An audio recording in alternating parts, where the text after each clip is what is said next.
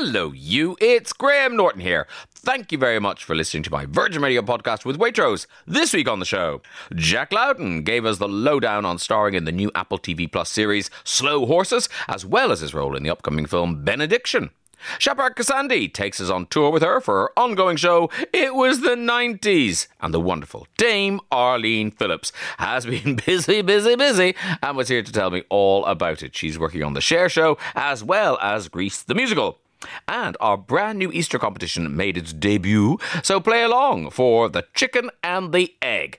That's all to squeeze in, but first, let's catch up with Maria and solve some of your Graham's Guide dilemmas. Woohoo! Oh, hello. That's very cheering to hear my name this morning, Graham. I'm sad I'm not with you. And we are sad too. Are you enjoying the sun at least? No, I can't get out in the sun because I've been in and out of the hospital this week, Graham, with appendicitis. Boo. Well, the only good thing is I think appendicitis sounds very youthful. I think it's kind of a young person's disease. So well I might done turn you. it into tonsillitis. Shall I make it tonsillitis? That's even younger. And a bit of measles. Ooh, she's got the measles. Yes, exactly.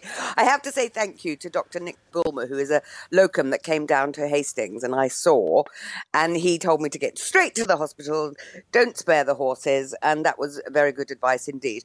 They can't take them out at the moment because it's quite inflamed and I'm on lots of antibiotics and IV antibiotics and Oromorph, which is a wonderful painkiller, I have to say, Graham. Other painkillers are available. Yes, indeed. When you texted that to me the week, I thought you just were so high on drugs that you'd kind of just typed nonsense because it just looked like what? What's she on? I know, and also the lovely staff at the Conquest Hospital who were marvellous, and they must all go to the Virgin. Big thank you. Because I love the sound of that tour, and please. The atmosphere in those arenas will be amazing, won't it? Won't it just? It'll just, it's everybody just needs to let it all out now, don't they? And have a good old wild party and a dance. Yes. Now, Graham, I mentioned my appendix, and I know we told this story on the last place where we used to work, but I don't think you've told the Virgin Radio listeners. And I love your appendix story because it tells you who you are and who your mum is. Please tell it quickly. I have told the story a lot, but very quickly. No, you haven't told it on the Virgin Radio. But I think a lot of listeners might have come with us.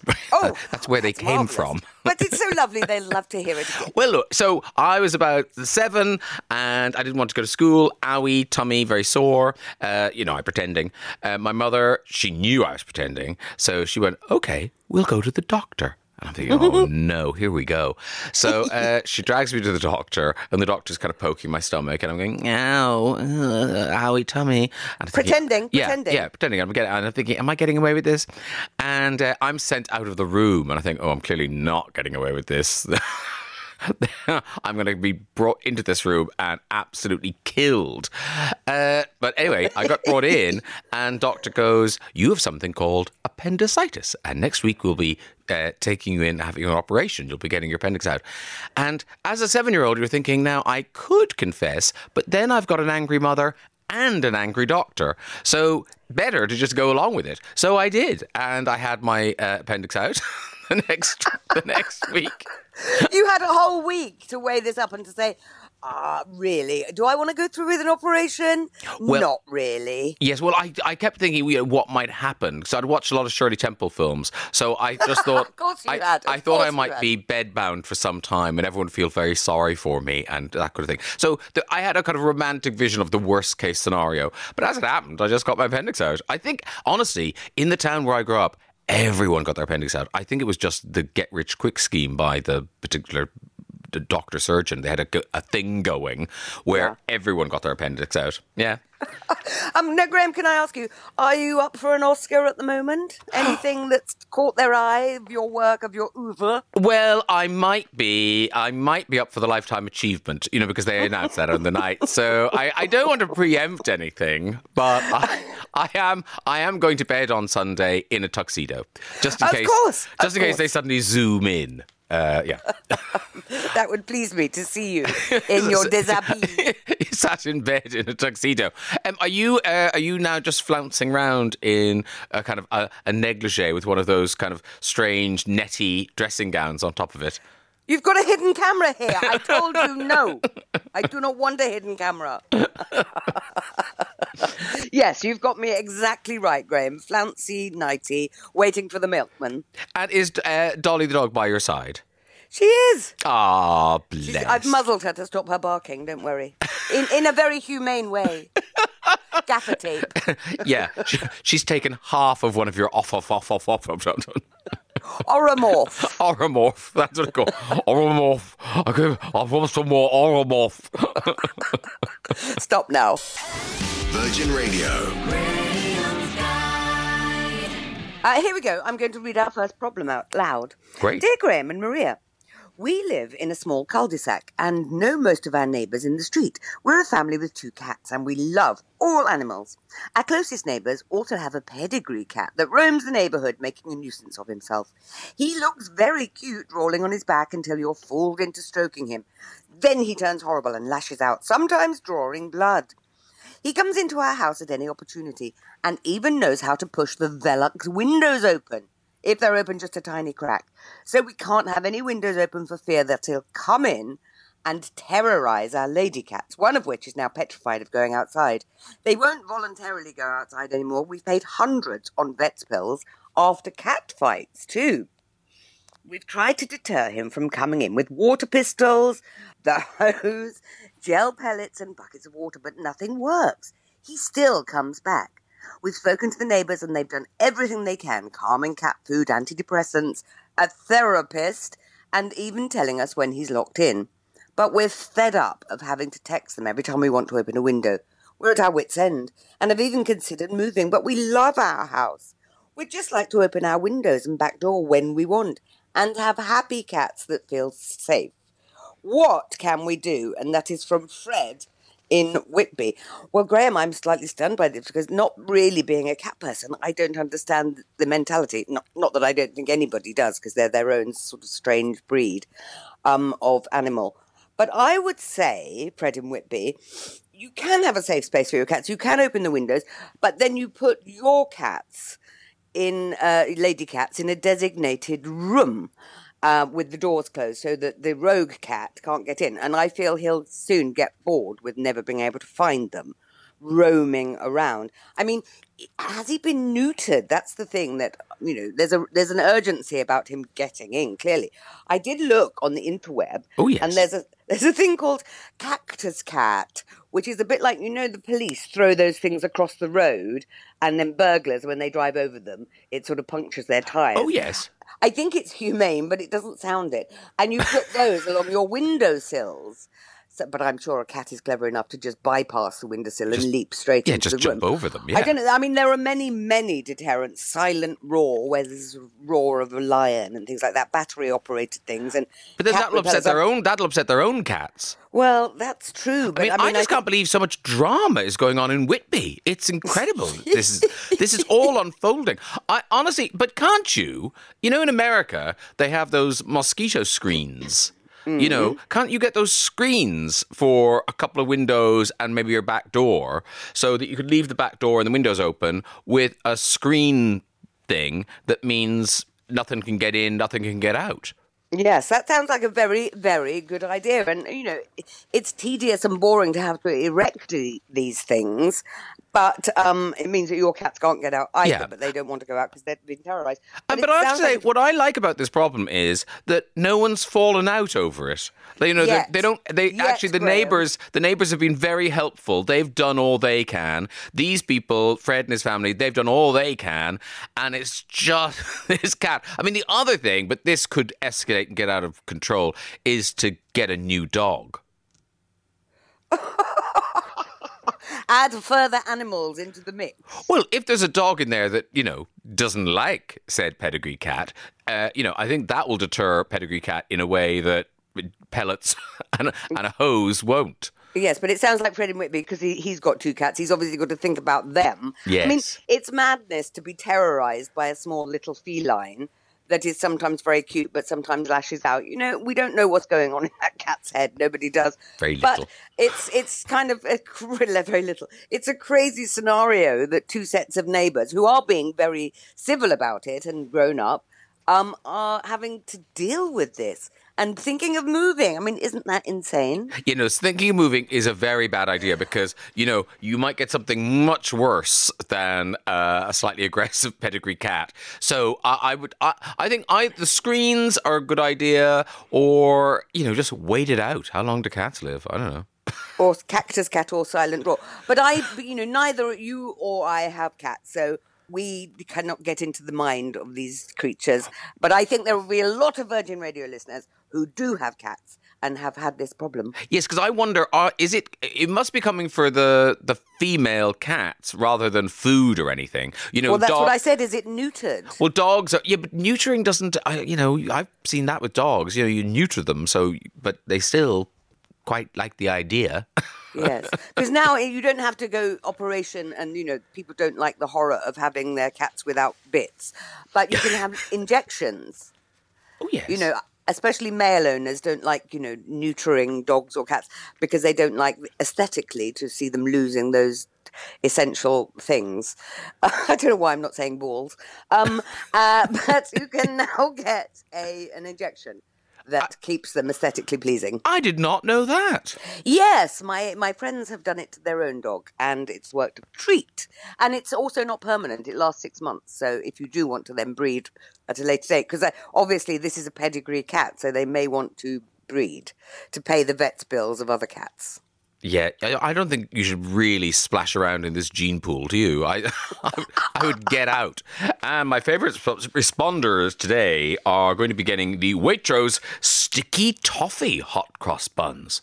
Not just hot cross buns, no, Sticky Toffee Hot Cross Buns. The sweet, indulgent flavours of sticky toffee pudding in a hot cross bun with dates, chunks of caramel toffee and raisins. Why have we had to wait till 2022 for someone to make this? Delicious. Anyway, First Lady Jenna in Hayward's Heath, I think, isn't. How about getting some dog statues that bark when someone, a.k.a. a cat, walks past? So the neighbour's cat will get scared away. Well, now that'll be like those sensor lights that you're in bed thinking, is there someone in the garden? Because a statue will be barking all the time. So I'm not sure that'll work. Better yet, take the cat hostage and make sure it never wants to return to your house again. That sounds sinister. Jenna in Hayward's Heath? If you're a neighbour of Jenna's, I'd keep your cat in. Margot in Deeside. Now, she has sensible advice. Pedigree cat has to be neutered and have another cat to live with. He's lonely.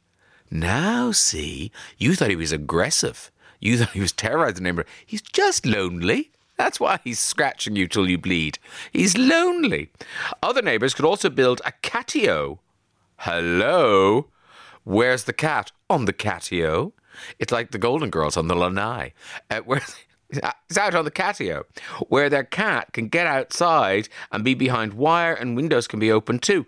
Margot, you're a genius. She deserves a Channel 5 show. That's what she does. That's brilliant. A catio. Oh, love it. I feel like I live like a... Where's my catio? I don't have a catio. Lynn is from Perfect Rural. As a cat owner, this is a difficult problem. The owner's solution to this may be to put the visiting cat in a cat basket with its owner's permission and let your cats then wander around, putting the equivalent of a feline finger up and know that they are safe. This shaming of the pain in the bum cat can work. Again, what good advice. So you get the neighbour to put it in a cat basket, you bring it into your house and let your cats wander. But I have a funny feeling that your cats might be so traumatised. They'll be like, what have you done? You brought it in a basket into our house. So it mightn't work. We don't know.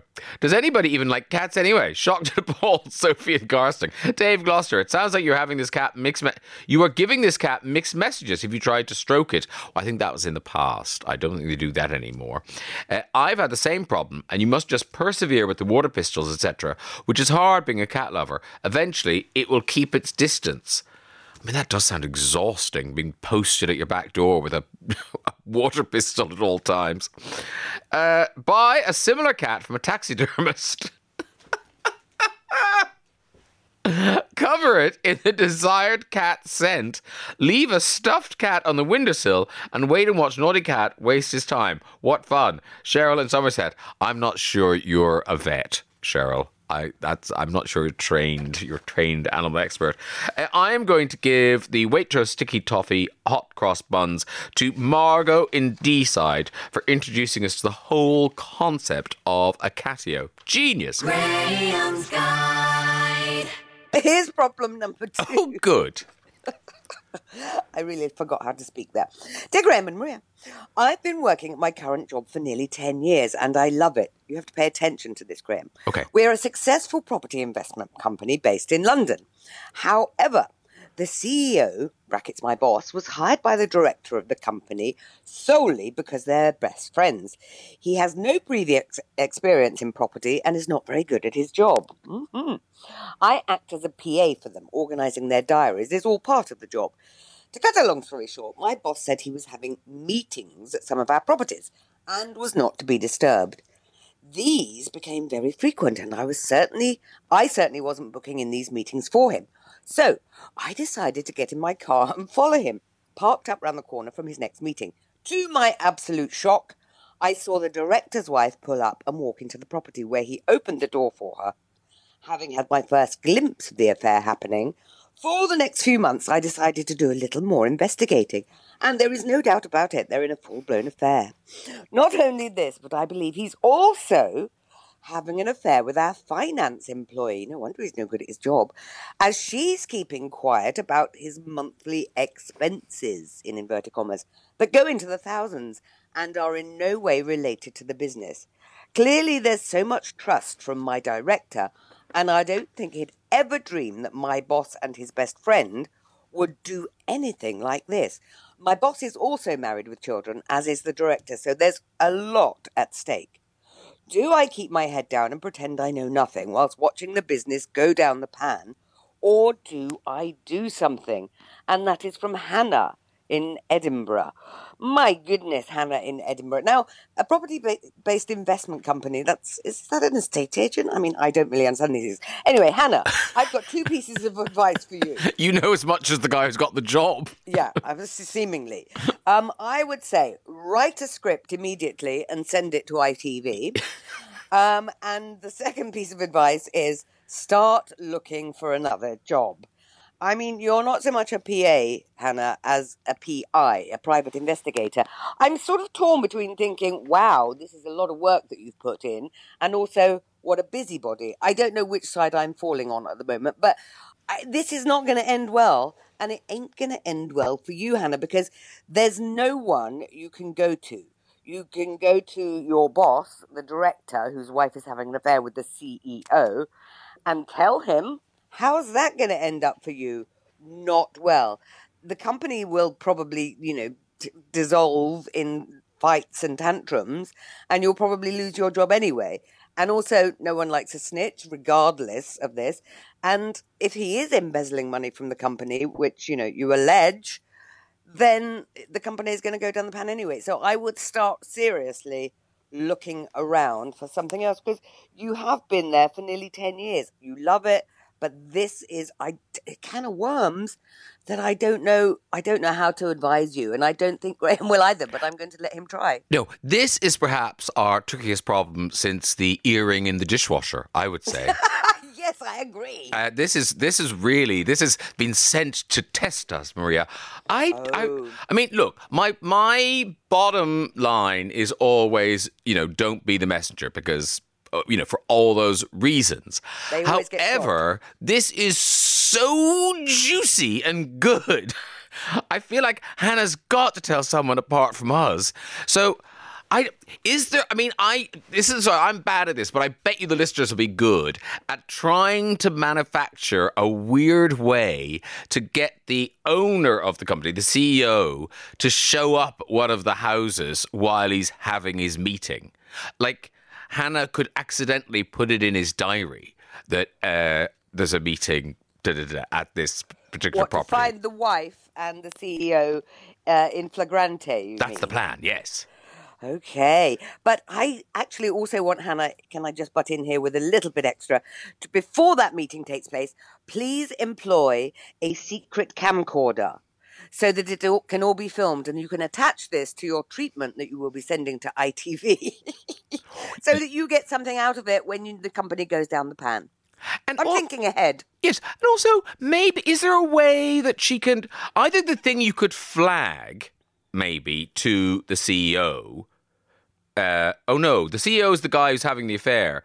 Yes, and he was hired so by the director of the his company, yes. best friend. So is there a way you could flag to the director of the company that you're not sure the expenses are being done properly? Because that seems kind of a businessy thing, that you're not sticking your nose into affairs and kids and friendships. But there's also, of course, there's the accountant who she thinks he's having an affair with. How's he got time? I don't know. Well, you could bypass the accountant. I would say go straight to the director and kind of go, look, I don't want to be a tattletale, but I have noticed that I don't know who's doing it, whether it's your friend, your best friend, or whether it is this accountant person, but this doesn't look right to me, and I just felt I should come to you directly.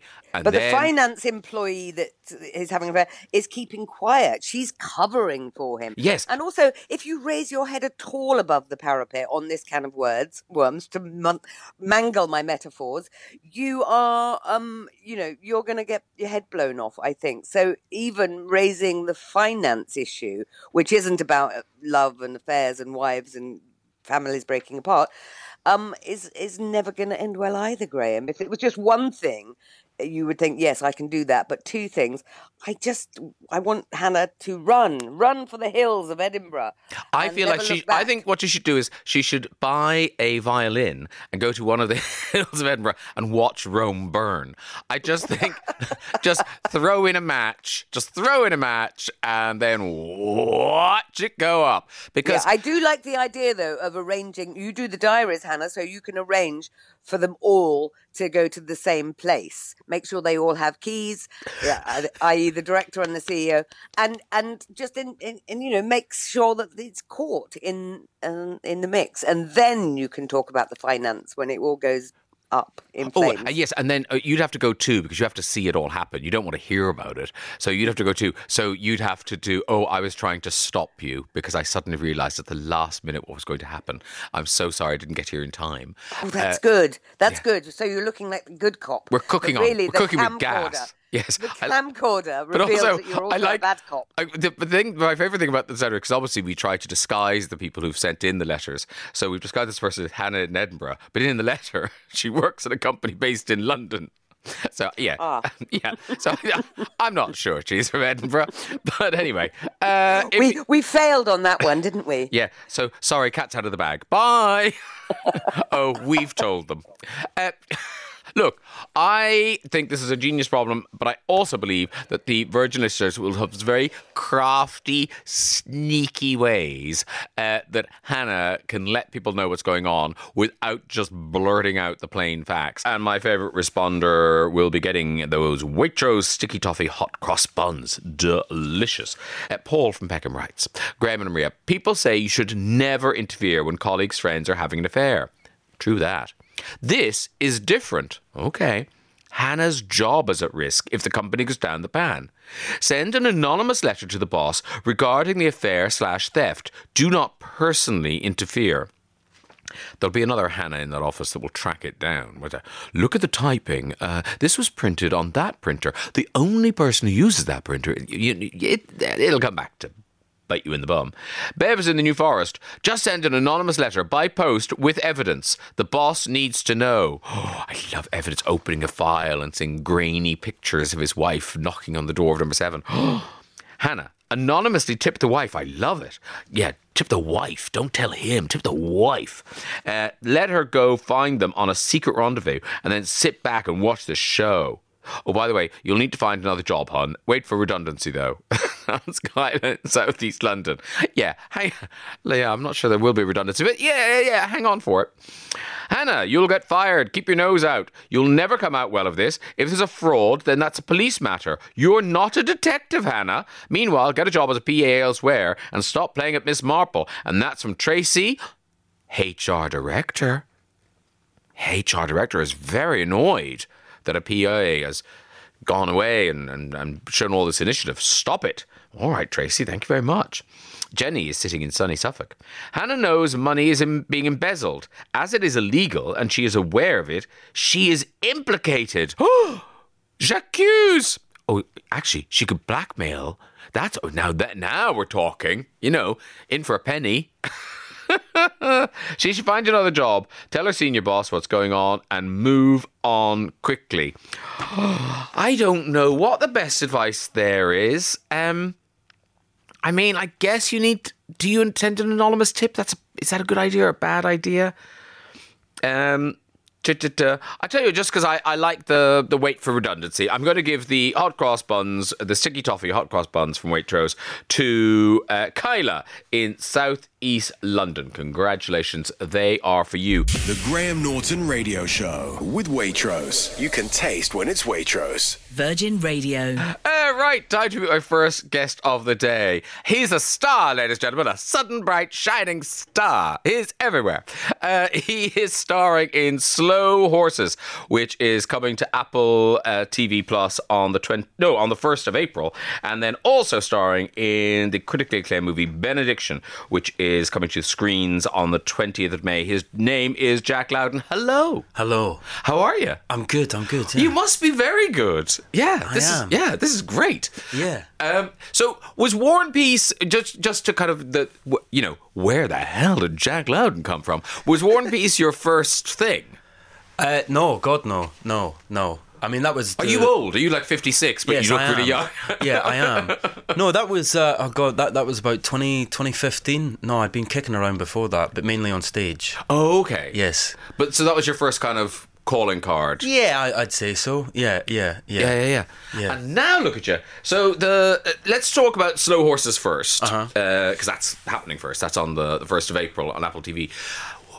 I sort of feel for the poor old BBC and ITV, because when you look at Slow Horses, they can't compete with this. It's just that opening sequence. Yeah. So hang on, let's tell people who you are and about the books and all of that. So Slow Horses it's based on Mick Herron's novels, which follow a bunch of agents at MI5.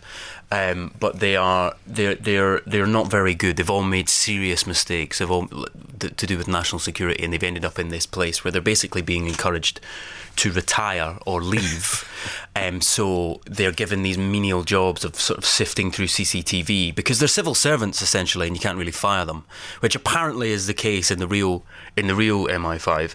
And I play River Cartwright, who is a very, very competent, good spy.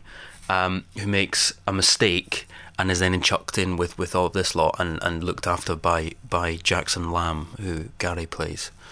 And, like I say, that Apple decide to make a TV, so they get Gary Oldman, they get Kristen Scott Thomas, Jonathan Pryce. It's... Yeah. And what I was going to say was that opening sequence is like something from a movie. It was. We shut down... They gave us a huge part of Stansted Airport, which was a sort of daunting thing on its own anyway, to sort of run around with for about a week and jump in between planes and things like that. So yeah, I still think the BBC could probably do that, though. Like Ryanair isn't slow enough. Yeah. We're sorry for the delay. Yeah, sorry, his hair wasn't right. Yeah. He's got to go again. He's not happy with it. Yeah. But great for you as an actor to get to play on something in that scale. Must be fantastic. Yeah. It was just ridiculous fun, the whole thing. It was a lot of running. in suits and jumping over things. There was a lot of vaulting. It always says he vaulted, so I quite often was practicing my one-hand vaulting over fences.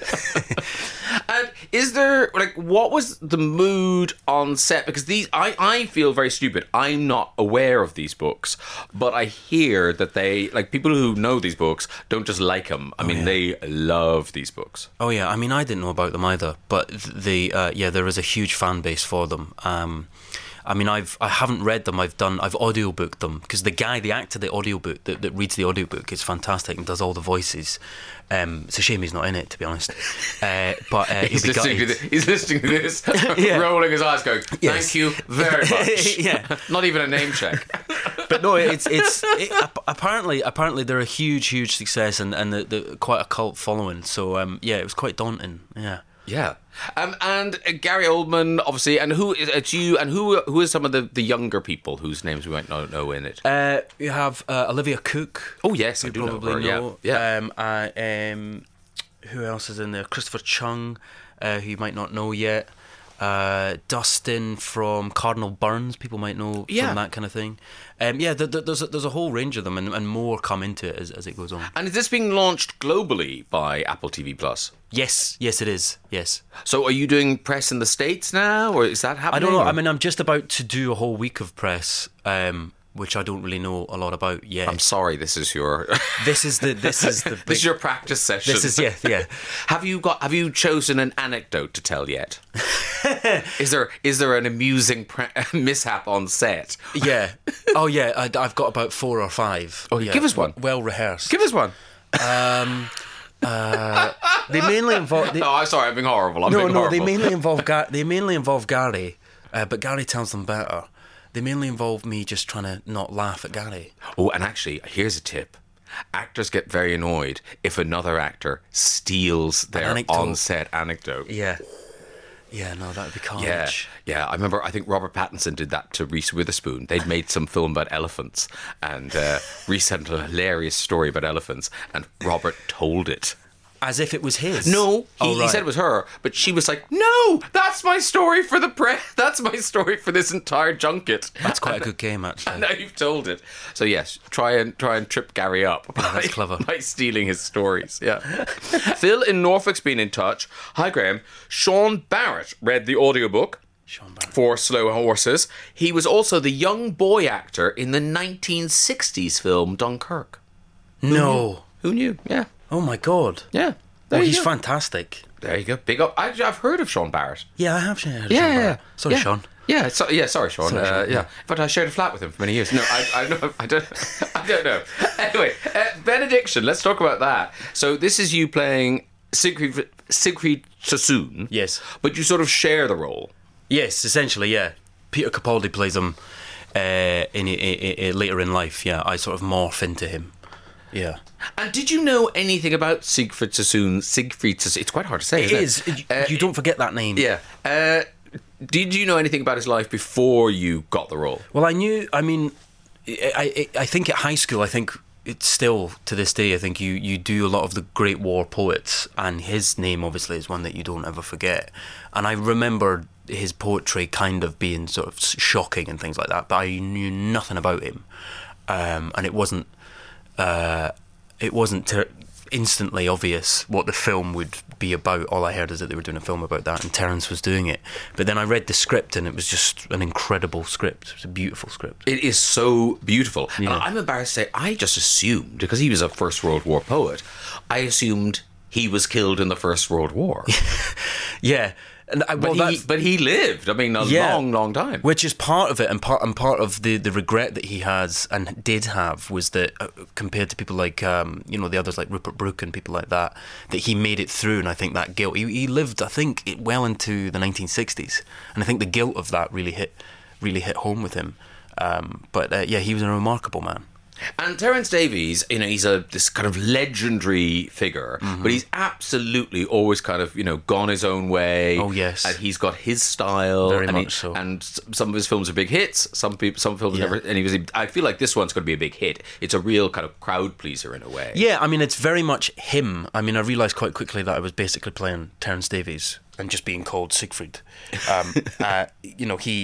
There's lots of stuff with Ivan Novello. He has all these massive affairs. He had all these fabulous, beautiful people, and and Terence had a hate for people like Ivan Novello. Jeremy, who played Ivan Novello, he'd go, "We hate him. We don't like him. We don't like him. He's a cad. He's horrible." So it was very much his story, yeah. But also, I think what he's captured very well is the gayness of that time. Yeah, that kind of brittle thing. There was quite a nasty gay sensibility. Yes. Then the disses are incredible. The sort of tennis back and forth, the sort of cattiness is quite outstanding in that sort of upper echelon kind of high society way. Yeah. Yeah. Oh, but also I think I think it comes from a kind of defensiveness. Oh, yeah. That people, gay people don't need to have now so much. Oh, yeah. Yeah. And what's he like as a director? Is he as extraordinary as his films are, or is he just another director? Oh, God, no. No, he's very... Terence has basically acted the whole film out himself, I think, before day one. He which is a strange experience as an actor. But once you give yourself into it and really just essentially do as he says, then it's quite a unique experience. But he... down to the enunciation, into the sort of grammar, everything. He's thought it through. So as soon as you give yourself over, then it's good fun. And it's weird that he then chose two Scottish actors. Very weird to play. I know. I don't know how that happened. And I never met Peter until halfway through the shoot, and we bumped into each other in a makeup truck and just double checked what accent we were doing, so we could remotely sound one another. Yeah, but it does. This doesn't spoil the film for anyone in any way. But that thing, it just gets me every time when they do those shots where younger characters morph into older characters, or the older characters morph into the younger characters. I find that so just instantly moving. And morphing into Malcolm Tucker was a bucket list for me. So yeah, tick. And it had its premiere at the Gay Film Festival, didn't it? It's had multiple premieres. Okay. It was BFI Flair. It was just on there. That's right. Yeah, and at the London Film Festival in San Sebastian. It's done everything. So have you got to see it with an audience yet? I have. I saw it. Where did I see it recently? I can't remember, but it was in London, and it was in Glasgow. Sorry, and so it was quite fun to watch it with people, and particularly those scenes that you were talking about, where there's just back and forth slagging, basically, was really enjoyable, and particularly with Simon Russell Beale as Robbie Ross was quite funny. Yeah. And your dancing skills, may I say, Jack, are outstanding. I mean, it's why I got the part. It was my Charleston. Yeah, it really was. Very good. Yeah. When your career goes south, Strictly's there. Yeah, good God. Star of Slow Horses and Benediction, Jack Lowden and his partner. Yeah. It's all to play for. Listen, thank you so much for coming to see us. Good luck with the press. Thank you. I would... If Gary's got 4 anecdotes, you can nick one. Oh, I'm going to nick them all. Oh, yeah. Do. Annoy him. All right, enjoy it. Thank you. And congratulations on everything, Jack. Thanks for coming in to see us. Cheers. The Graham Norton Radio Show with Waitrose. You can taste when it's Waitrose. Virgin Radio. It's time to meet my second guest of the day. She's back on tour, ladies and gentlemen. It Was the 90s is the name of the tour. Tickets available at champy.co.uk/alive. Her name is Shaparak Khorsandi. Hello. Hello, Graham. How are you? Beautiful pronunciation of my name. Was it all right? Shaparak, yes. I like the way you say it. Oh, now that suggests I'm saying it wrong. No, it's perfect. I like the way you say it, but no one else does. I never mind how people pronounce it. Some people get so... worried about pronouncing my full name because they feel that they'll be offending me if they mispronounce it. But it's a bunch of vowels and consonants that you've never seen put together before. You're going to fumble, but that was beautiful. Well, thank you very much. I won't try it again. No, you can call me Shappy now. Yeah, I'll risk it again at the end of the interview, and then it'll be yes, because I feel like I've peaked now. So, in terms of getting back on stage, this tour, is this?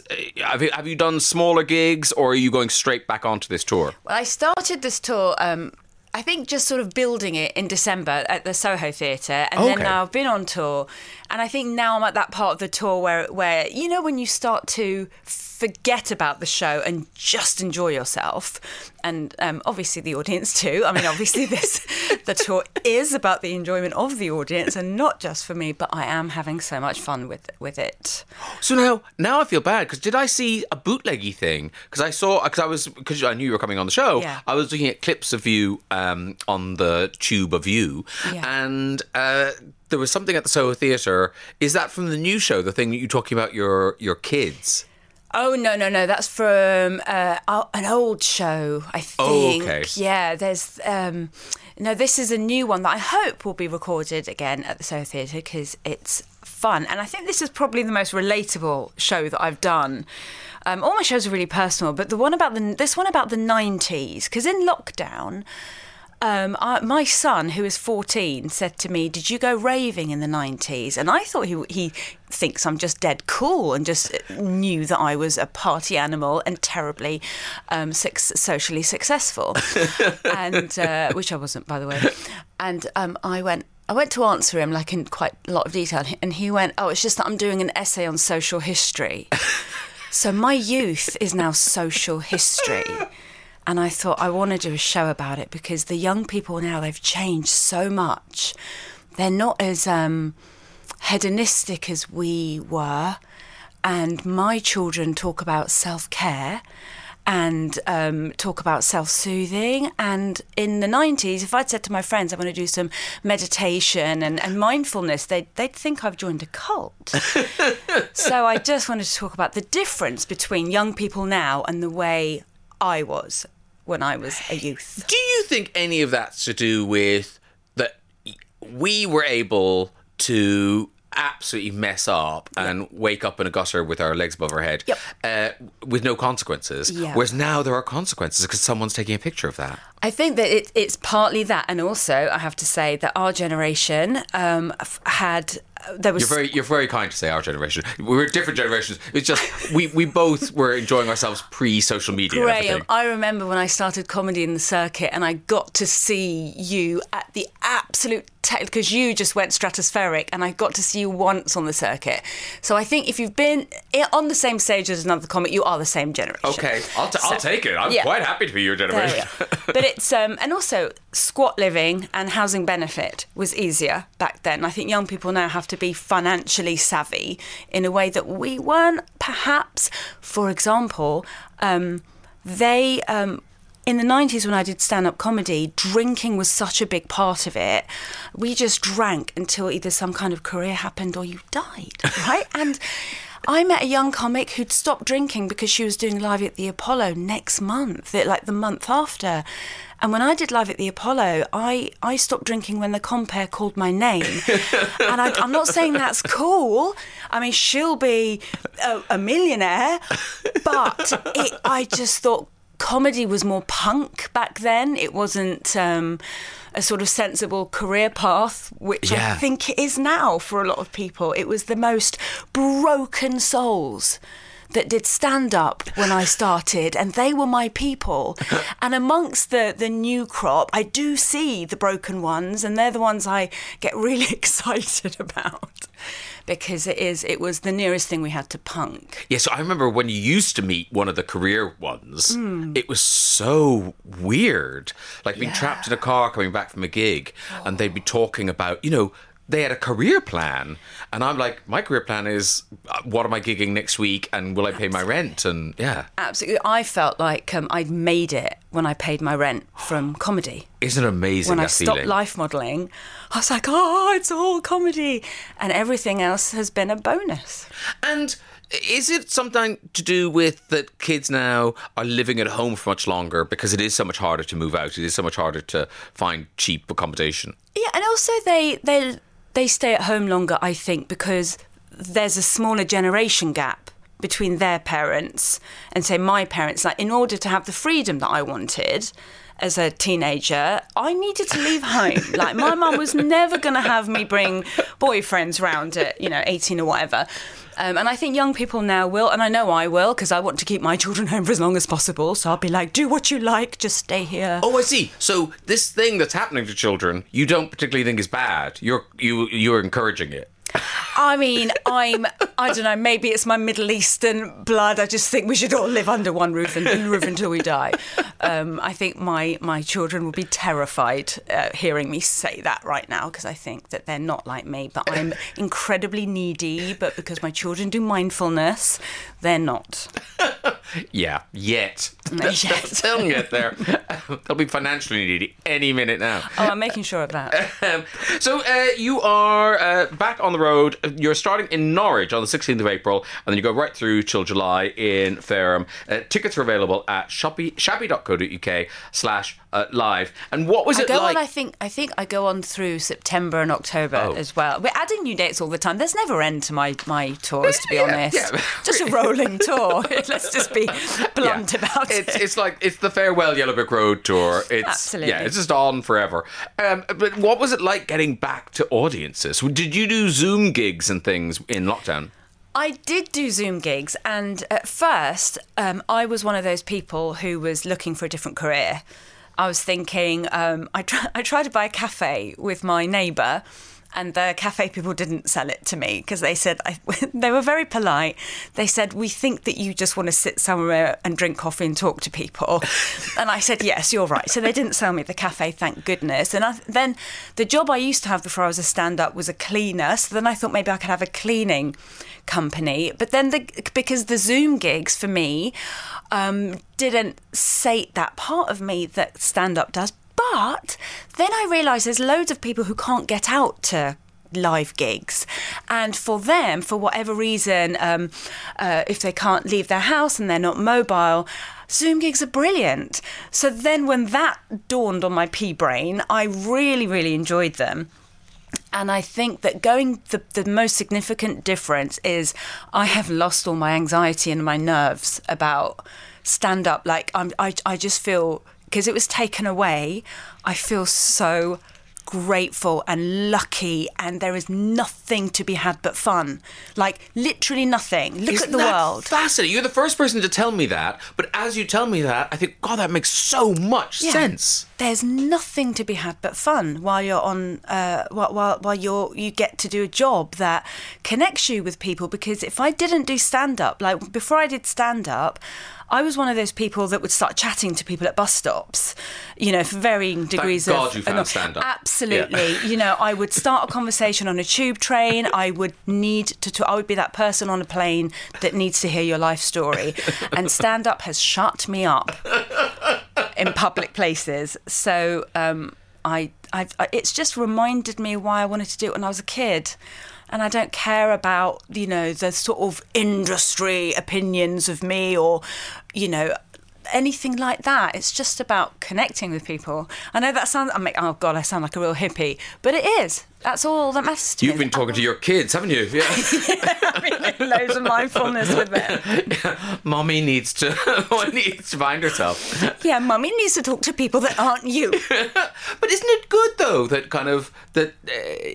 because I think it's easy to, for older people to look at young people talking like that and kind of just roll our eyes and just kind of go, get on with it. And actually... what lockdown did was open our eyes and ears and minds to lots of that stuff. Absolutely. And I think it's incredible what young people are teaching me. For example, I thought I'd be a responsible mum and talk to my son about consent, right? Very important. Very. And he said, yeah, but mummy, it's not just about consent, is it? Because somebody might be feeling under pressure. They might be sober, but they might be feeling awkward or low self-esteem. So it's enthusiastic consent that's really important. I was like, oh, wow, I was only up to consent. Wow, okay, just backtrack there, rewind my life.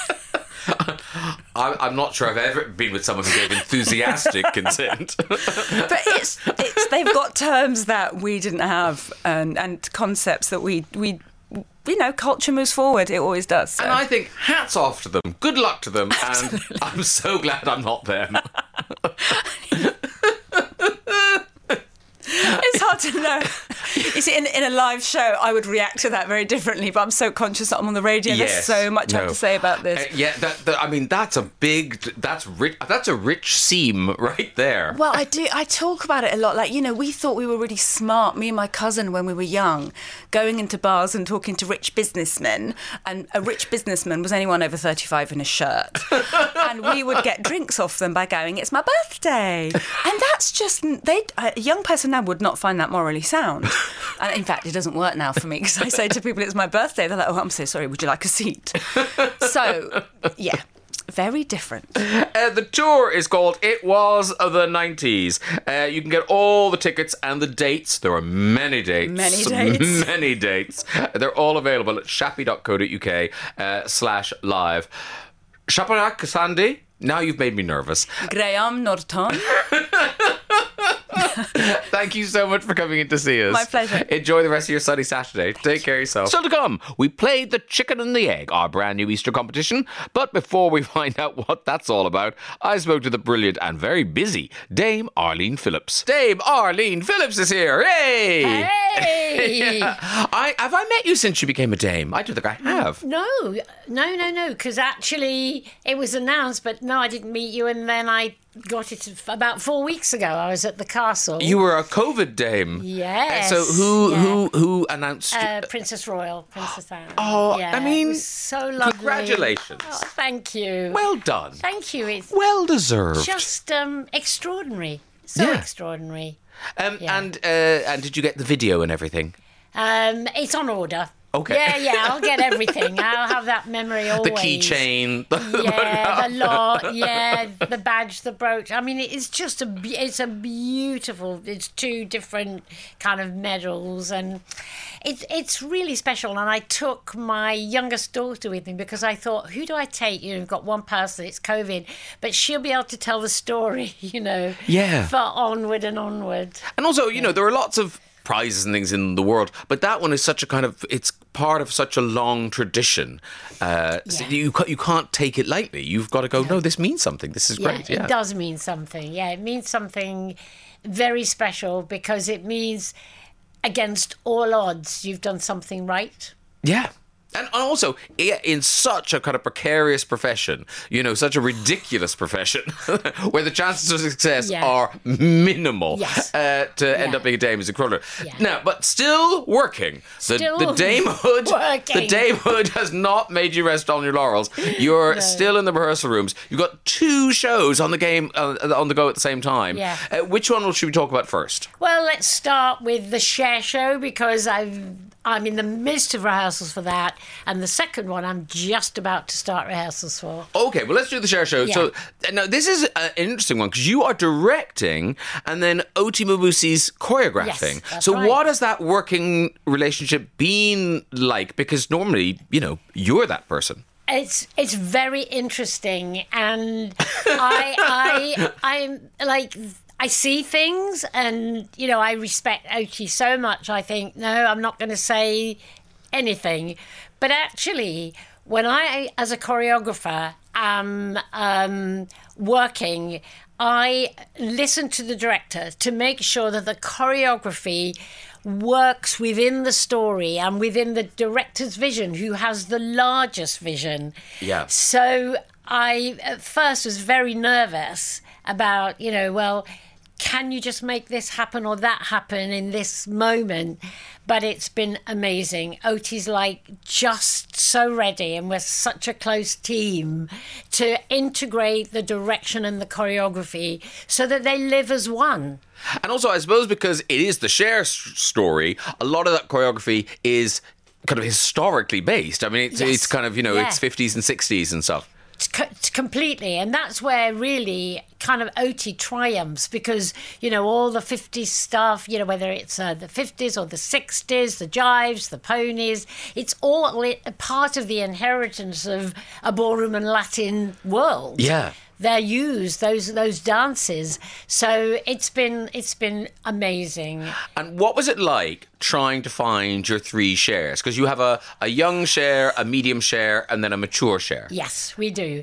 That was a massive, massive search, because you need them all to play Cher, but you don't want identikit. They have to bring the stories to life. So Cher, our centre Cher, is Cher, and she brings back her 2 younger selves to make her whole, to chat to. And also, you know, when you know, we talk about Turn Back Time, one of her biggest hits, and in this sense, this show turns back time. She looks back on her life, and we all misremember our lives when we want to. And so it's really good, because you get that moment when Cher looks at her life and, oh no, it wasn't quite like that. Another Cher interrupts. And it all adds to the adventure, this massive adventure that is Cher's life and how she became an icon. You know, she stands there for women. She speaks out for women. And she was ahead of the kind of, I will not be crushed by a man. Well, there's so many parallels with Tina, aren't there? So many parallels. Where they broke up and then Cher realises Sonny owns everything. Yeah, everything. Yeah. And of course, Cher didn't realise, I think, growing up just how smart she was. She didn't feel, friends laughed at her because she couldn't do math and whatever it may be. And actually, the gradual dawning of intelligence doesn't mean you have to have an education that takes you into a grand old age. Intelligence is there within you, and she's discovered how smart she is. And so she started to turn her life around. And you've got all the great songs, but then you've also got the Bob Mackie costumes. So are you using, are you remaking the Bob Mackie costumes? Have you got some from Broadway? Where are you getting them from? No, they're all being made by the phenomenal Gabriella Slade, who did Six and Spice Girls Return Concert. And she has created, based on Cher designs, but kind of a new way, a glorious way with stunning fabrics. And the Chers and their costumes, they're a big highlight in the show. The Chers are dressed to die for. Well, I remember the one I saw on Broadway, is that the one you're doing? That's the one we're doing, but we have made changes to it. Okay, because on Broadway there was that kind of fashion, the Bob Mackie fashion show, and it gets a huge round of applause just looking at clothes because they're so stunning. Absolutely, but I have to say that was a $3.5 million costume budget, and we are here on tour for the UK. It doesn't quite match it, but what matches it is the glory of the costumes. It's lighting. It's all about the lighting. It's all about lighting, and it's all about the talent on stage. It's bursting with talent with our three Chers. I think in lives, we often don't know to savour the moment. But when you were in New York working with Whitney Houston, you must have known you were at the centre of the entertainment universe. Oh, it was just incredible. Firstly, I choreographed Whitney's How Will I Know, her first music video, which was made in the UK. And then she asked me to go over to New York and do the second one. And it was... Suddenly, she had become a megastar, a star beyond all belief, and where she didn't have confidence on the first music video. On this one, she was ready to do anything and dance. And I look back and I was so blessed to realise that hop to New York, what it was going to mean in life. Yeah. Incredible. And but now let's get back to today, the West End. We're back in the West End with Grease. So is this I mean, you can't reinvent Grease, but is this a new production or is it a restaging of a production? This is a very new production. Okay. This goes back to the original Grease, which we know is the story of high school kids, blue-collar workers, never expected to succeed in their life, written about the Chicago high school. And so at first it was a play, then a musical with different songs, and eventually became the big hit because of the film and Robert Stigwood putting in 4 songs by the Bee Gees. So we, in this production, are a hybrid. We go right back to that really earthy, very real musical where the kids live to dance rockabilly, inventing their own style. And it's quite a harsh production in that sense of the story of these kids is tough. They all had to, they had to fight. But there's also all the wonderful Grease songs and the songs we know. So it's a hybrid of the original Grease and the new Grease. And you're going into the Dominion, which is like the biggie. Yes, which is where Robert first did the big musical of Grease with the film songs in. So it's like a massive return to presenting the show in the Dominion. We had Debbie Gibson starring as Sandy that time, and Shane Ritchie and Greg McLaughlin, and it was like massive. And here we are returning again with Peter Andre, and then we've got Jason Donovan coming in, and it just feels like a massive revival of Grease at the Dominion. And what's it like for you, kind of hopping between these rehearsal studios? Because obviously you're directing the Cher show, and then you come back to this and you are putting your choreographer's hat back on. Yeah. I try not to get mixed up and interfere too much in the choreography on Cher, or tell Nikolai Foster, our brilliant director, what I want to do on Grease. It's the weirdest thing. You are between two very different creative forces, and you have to remember which one you're doing. And for you, it must be so strange, because there are some shows that have been in your life, like this one, like Grease, for so long, that you know them so well. Yeah. I'm very lucky in that the shows that I have worked on, like Starlight Express, Andrew Lloyd Webber continually goes on reinventing. So we have had a massive reinvention of that show.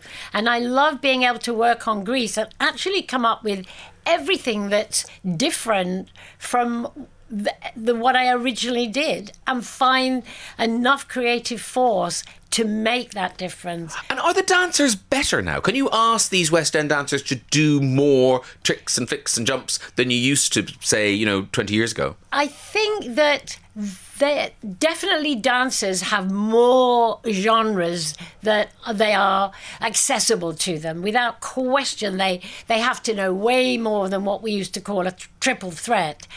But they are inventive. But there's very much about Grease on this show, where we do this pure rockabilly jive that is a big learning curve for everyone who takes part. But they love it, and they throw themselves into it. Yeah, they love it, Arlene. Yeah, they love it. I promise you, Graham, they love it. Well, they tell me they do. Yeah. They've never seen this smiling face.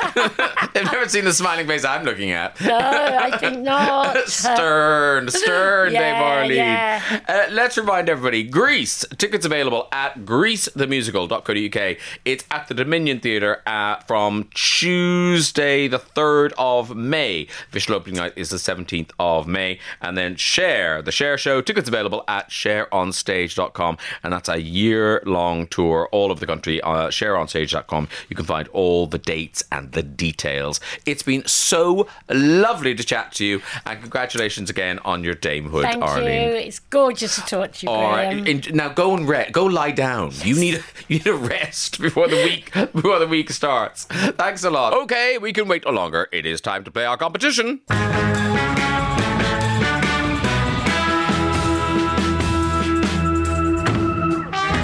Yup, it's the chicken and egg competition. Thanks, Waitrose. We're giving someone the chance to win the ultimate Easter food and drink package, including lamb, a selection of wines, hot cross buns, and Waitrose's finest Easter eggs. And it's based on the chicken and the egg. Basically, 2 possible answers. You just have to find out which one came first. For each question you get right, you'll win a different Easter prize from Waitrose. If you get all 3 correct, you get a bonus package on top of that. Playing today, we have Julie, I believe. Hello, Julie. Hello, Graham. Hi, how are you? I'm really well, thank you. Where are you today, Julie? I'm in Corsham in Wiltshire. Beautiful. That sounds very pretty. It is. And is Mother's Day playing any part in your day today, Julie? Yeah, I'm having a lovely relax. My son and my daughter are cooking lunch for me, so I'm really chilled and relaxed this morning. Oh, gorgeous. Are you propped up in pillows in a bed jacket? Unfortunately not. I'm sat in the sitting room with your radio on. Very good. All right. So you understand how this works. Basically, I'm going to ask you 2 things, and you just have to tell us which one happened first. So it's a film or an album or whatever. You just have to guess which one came out first. And you might be guessing. You might actually know. That'd be good. Okay, the first prize is the Waitrose British Leg of Lamb. It's tasty and succulent, whole British leg of lamb, perfect for an Easter roast. The question is this. We're talking about Harry Potter books, Julie. Okay. Which Harry Potter book came out first? Was it The Half-Blood Prince or was it Chamber of Secrets? I'm going to go for the first one. The Half-Blood Prince? Yeah. You sure? No, I'm going to change my mind. I'm going to go for the second one. The Chamber of Secrets? Yeah, go for that one. You sure? Yeah, go on. Okay, let's find out if you're right. You are right. Well done. Oh, that was exciting. That was so tense, Julie. I was thinking, no, she won't get the lamb. And then you did get the lamb, so now you've got the lamb. That's good. All right, here's the one everyone wants to win. This is the collection of Waitrose Easter entertaining wines. You get a lovely Prosecco, New Zealand Sauvignon Blanc, and a rich and indulgent Douro Red. Okay. To win this, you'll need to tell me which Oasis album came first. Was it What's the Story, Morning Glory, or Heathen Chemistry? I'm going to guess at what's the first one. What's the Story, Morning Glory? Okay, let's see if you're right. You are right, yes. Oh, wow. You're doing so well, Julie. You're doing really well. Oh, don't mess it up now, Julie. You've got the lamb. You've got the booze. Now you want the collection of Waitrose Easter eggs. There's 3 of them. They're those gorgeous ones you see in Waitrose. There's one, a blonde chocolate one. There's a salted caramel one. There's a golden apple egg, all made using Waitrose Fairtrade sourced cocoa. Here we go. So, the question is, which of these James Bond films came out first? Was it Skyfall or Live and Let Die? I'm going for Live and Let Die. Yeah, I'd have got this right too. Are you right? Yes, you are. Well done. And the exciting thing, Julie, is because you got all 3 right, you are so clever, you also get the Ultimate Waitrose Easter Entertaining Food Package. You get a chocolate Easter egg drip cake, you get 9 miniature decorated chocolate delectable duo eggs, you get sticky toffee hot cross buns and triple chocolate hot cross buns, all for you.